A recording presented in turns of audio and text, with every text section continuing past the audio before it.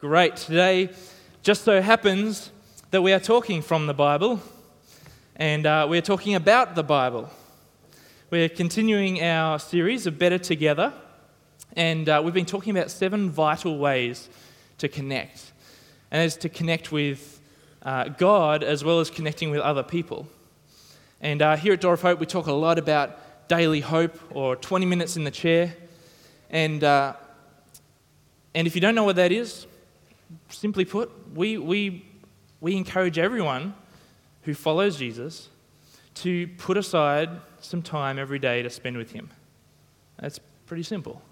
And we encourage it 20 minutes, and you can find a routine that works for you, and you can do it how you like, but in a way that connects you with him on a regular, daily basis. And that's what we're talking about here this morning. I'm going to give you the big idea straight up. So this is what I want you to remember after this morning. You ready? The more time we spend with God, the more satisfying our relationship with him will be. The more time we spend with God, the more satisfying our relationship with him will be. I reckon you can all relate to the story I'm about to tell. Back in primary school, I had a best mate. We were so close. We just hung out all the time. We had common interests. We loved cricket. We were obsessed with cricket. We still are. But we played cricket. We talked about cricket. We watched cricket. We did everything. We were a pretty good doubles partner in tennis as well. And because we loved cricket and because his name was Richard and my name was Ben, we called ourselves Richie Benno, which we thought was pretty clever for grade 5, grade 6. But we just hung out heaps. We knew everything about it. We were really close. The end of grade 6, as happens, I go to one high school and he goes to another high school. And we've probably seen each other once or twice since, in the 18 or 19 years since. And it wasn't because we had a major conflict. It wasn't because one person offended the other. It wasn't anything like that. It was just we didn't cross paths anymore. We didn't spend any time together anymore. We didn't deliberately go out of our way to connect anymore. And gradually, we grew so far apart that I wouldn't have a clue where he lives. I wouldn't know what he does for a living. I don't know if he has a family. He's not on Facebook, so that doesn't fill in the gaps. And we may never see each other ever again. As Christians, we believe that we are made in God's image. And so it shouldn't really come to any surprise to us that the things that make a healthy relationship between two people are the same kinds of things that make a healthy relationship between us and God. For instance, I've been married for a bit over 10 years now to Chantel, but what if, just say, I didn't talk to her for a few days? How would our relationship be? What if,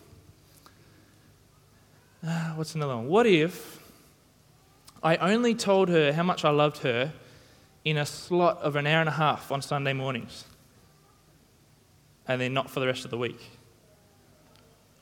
How would our marriage be? Or what if, are you getting the picture? What if I never once took the step of symbolizing publicly my commitment to her? Never once.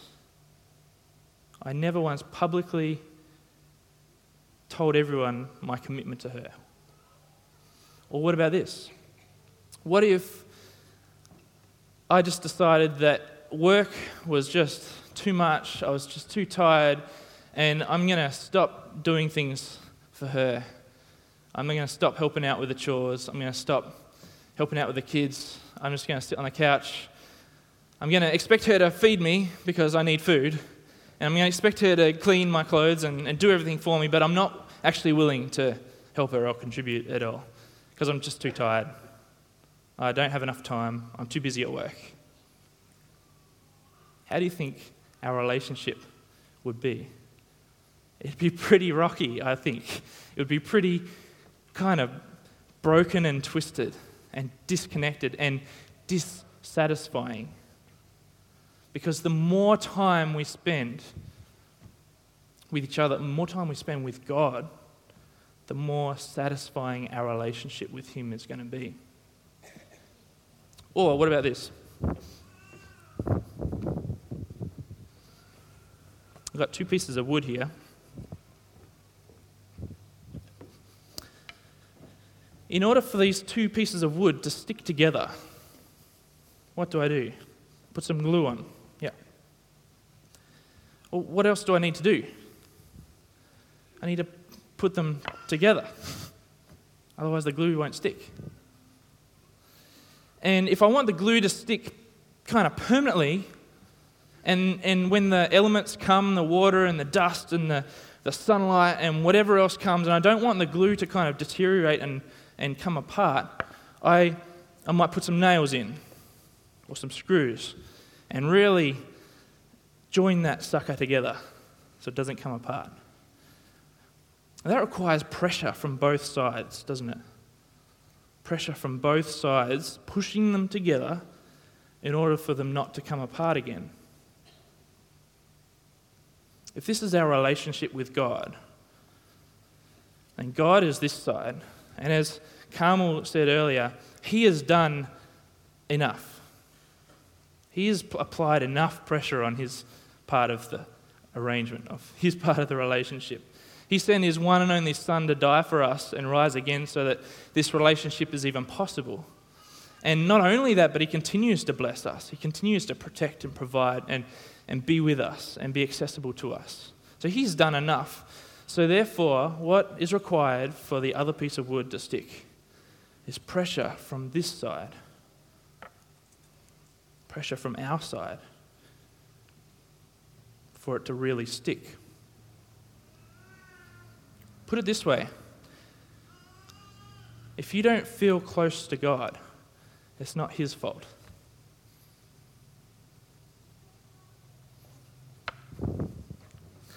Jesus understood this.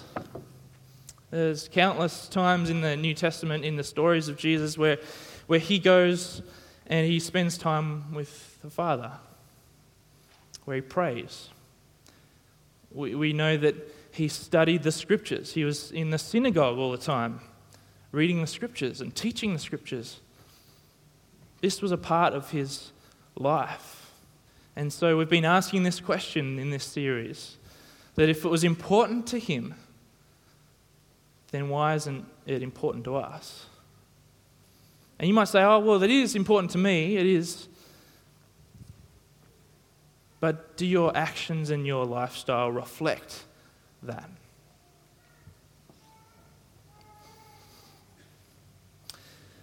I believe God gives us 3 things that help us in this relationship, help our glue to stick, and He provides these for us, and all we need to do is access them. Firstly, He provides the Holy Spirit. His Holy Spirit, we believe, as we accept Jesus to be Lord of our lives, the Holy Spirit comes in and lives inside of us, and He's kind of that access all of a sudden that we have to God. The second thing is prayer. He gives us prayer. Well, not so much prayer, but He gives us the permission to converse with Him. What an amazing thing that is. Permission by Almighty God to converse with Him personally. And the third thing He gives us is His Word, the Bible, God's inspired Word that we just saw about on the clip. So as we're talking about prayer in just a few weeks, and as today is the 200th birthday of Bible Society in Australia, we're going to zero in on this topic of the Bible and how important it is to spend time in His Word daily. The Bible actually describes itself in many different ways, but I'm going to share 3 of them today. So here we go. The first one, I've probably put these too far away. first way the Bible describes itself is this. I'm going to stop moving so that the camera can see. What's that? It's honey. Yeah. Food. The Bible is the food that sustains. Psalm 119, verse 103 says, "How sweet are your words to my taste, sweeter than honey to my mouth." Jeremiah 15, verse 16 says, "When your words came, I ate them. They were my joy and my heart's delight, for I bear your name, Lord God Almighty." What is food? What does food do? What's its purpose? It gives us strength. It sustains us. It gives us what we need in order to live. Without food, we die a slow and painful death. We need food to be active. We need food to grow. Pastor and author Rick Warren says that just like you need physical food for physical strength, you need spiritual food for spiritual strength. Just like you need physical food, we need spiritual food as well. The Bible is a large chunk of that food that we can have, that sustains us, that gives us strength that we need to live spiritually. It's the spiritual food that we need to live properly spiritually. And just like we eat every day with our food, we should be eating our spiritual food every day. If we want to grow spiritually, and who doesn't want to grow spiritually, then we need to keep eating. We need to keep eating. Perhaps today you're hungry and you need to pick up some food. You know, the best part about this is that this food never runs out. Never runs out. It never has a use-by date, and it's pretty much free. In Mark 13:31, Jesus says that heaven and earth will pass away, but my words will never pass away. It's always there. So if we're hungry, all we have to do is eat. Second thing the Bible is for us.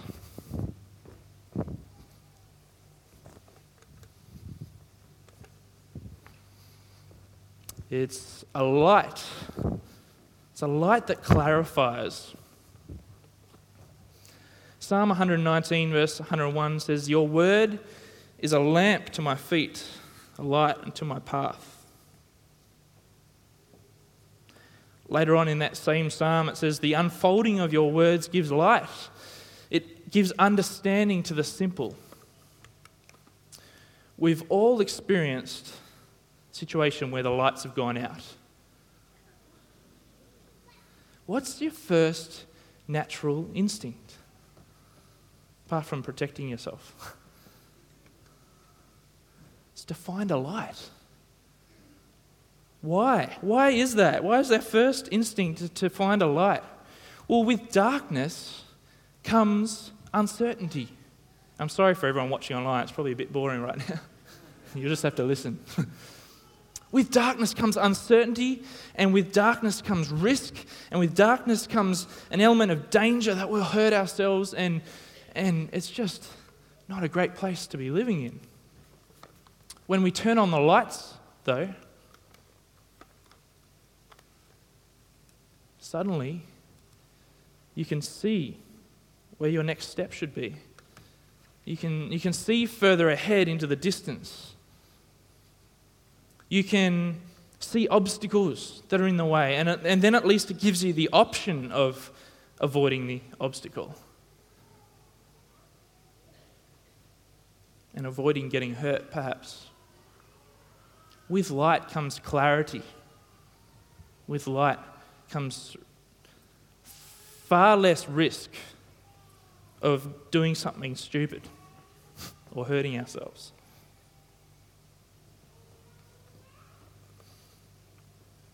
Jesus said in John 8:12 that I am the light of the world.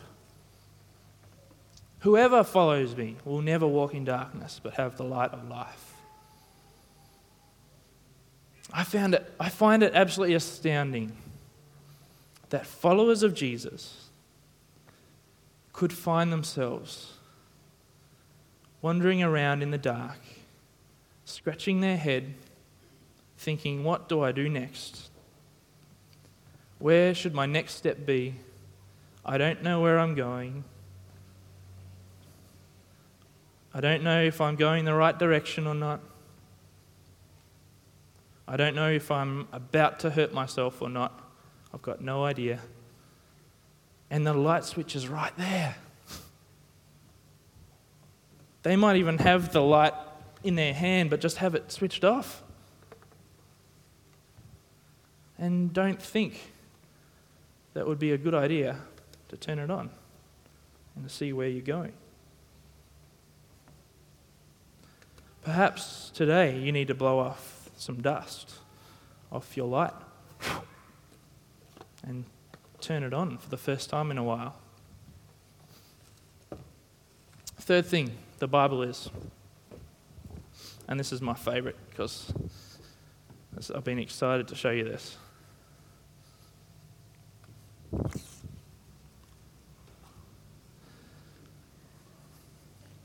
The Bible is a sword that protects.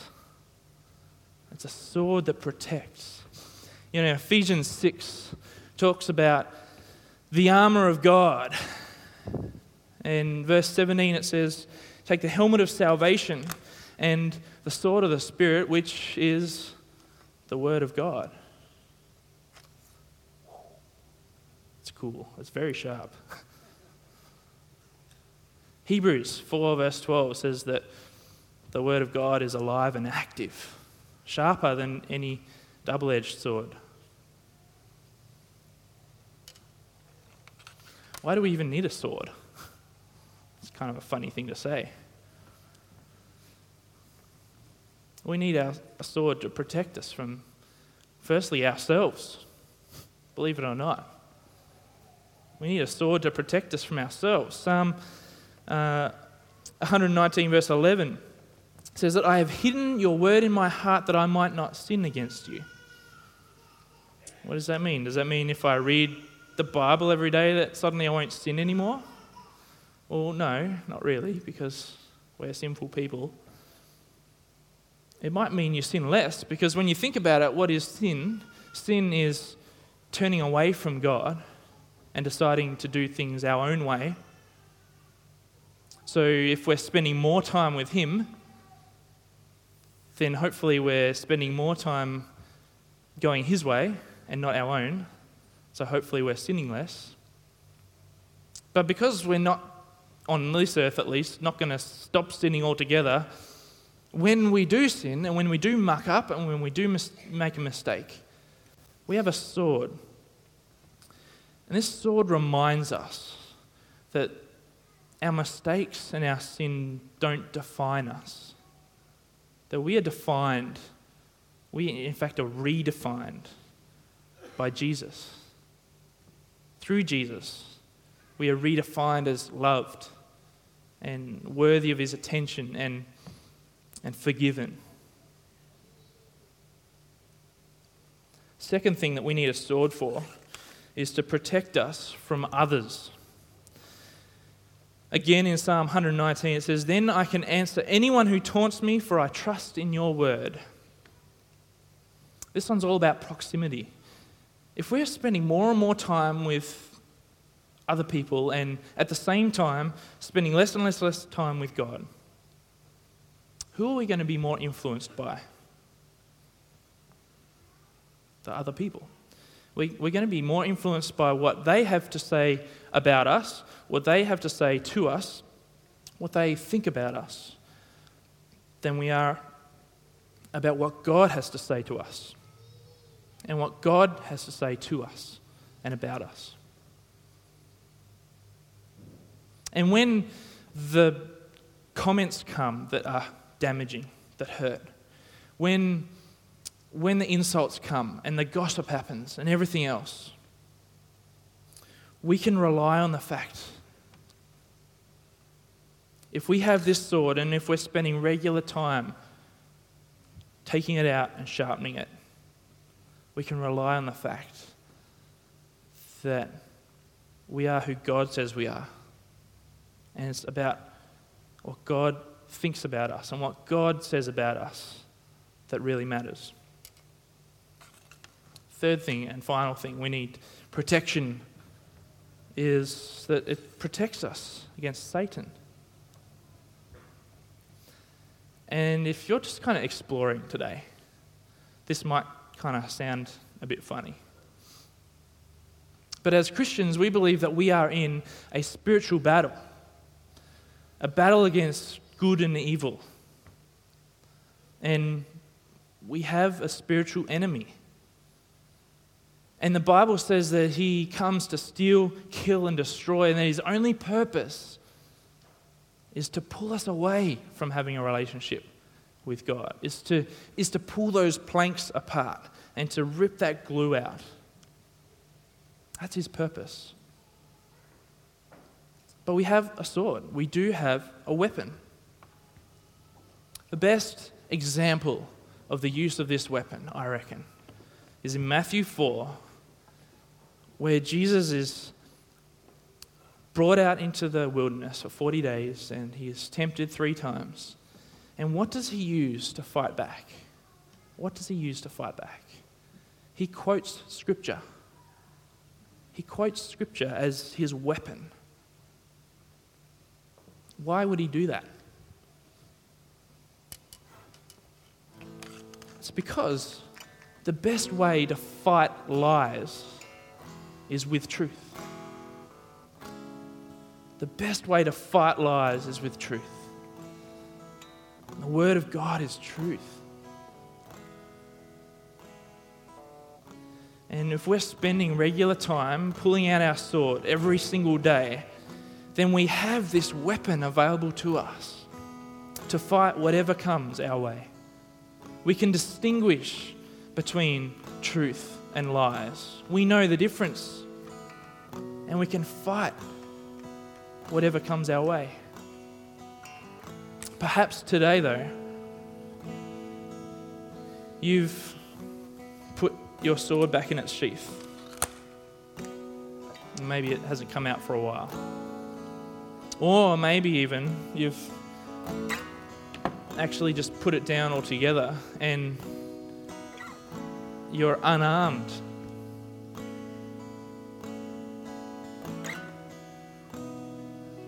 Pretty vulnerable when you don't have a weapon that you can use, aren't you?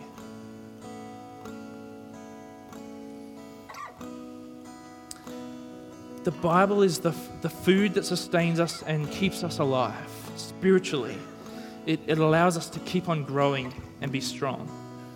The Bible is the light that clarifies where our next step should be or what the future might look like or where are things to look out for that might hurt us, or it just brings clarity.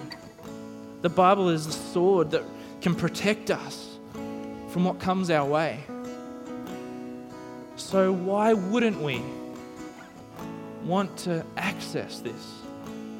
Why wouldn't we prioritize spending time in our lives regularly to sharpen our sword, to pull out our light, to eat more food? Well, I've told you why. So now I'm going to give you a few hints as to how.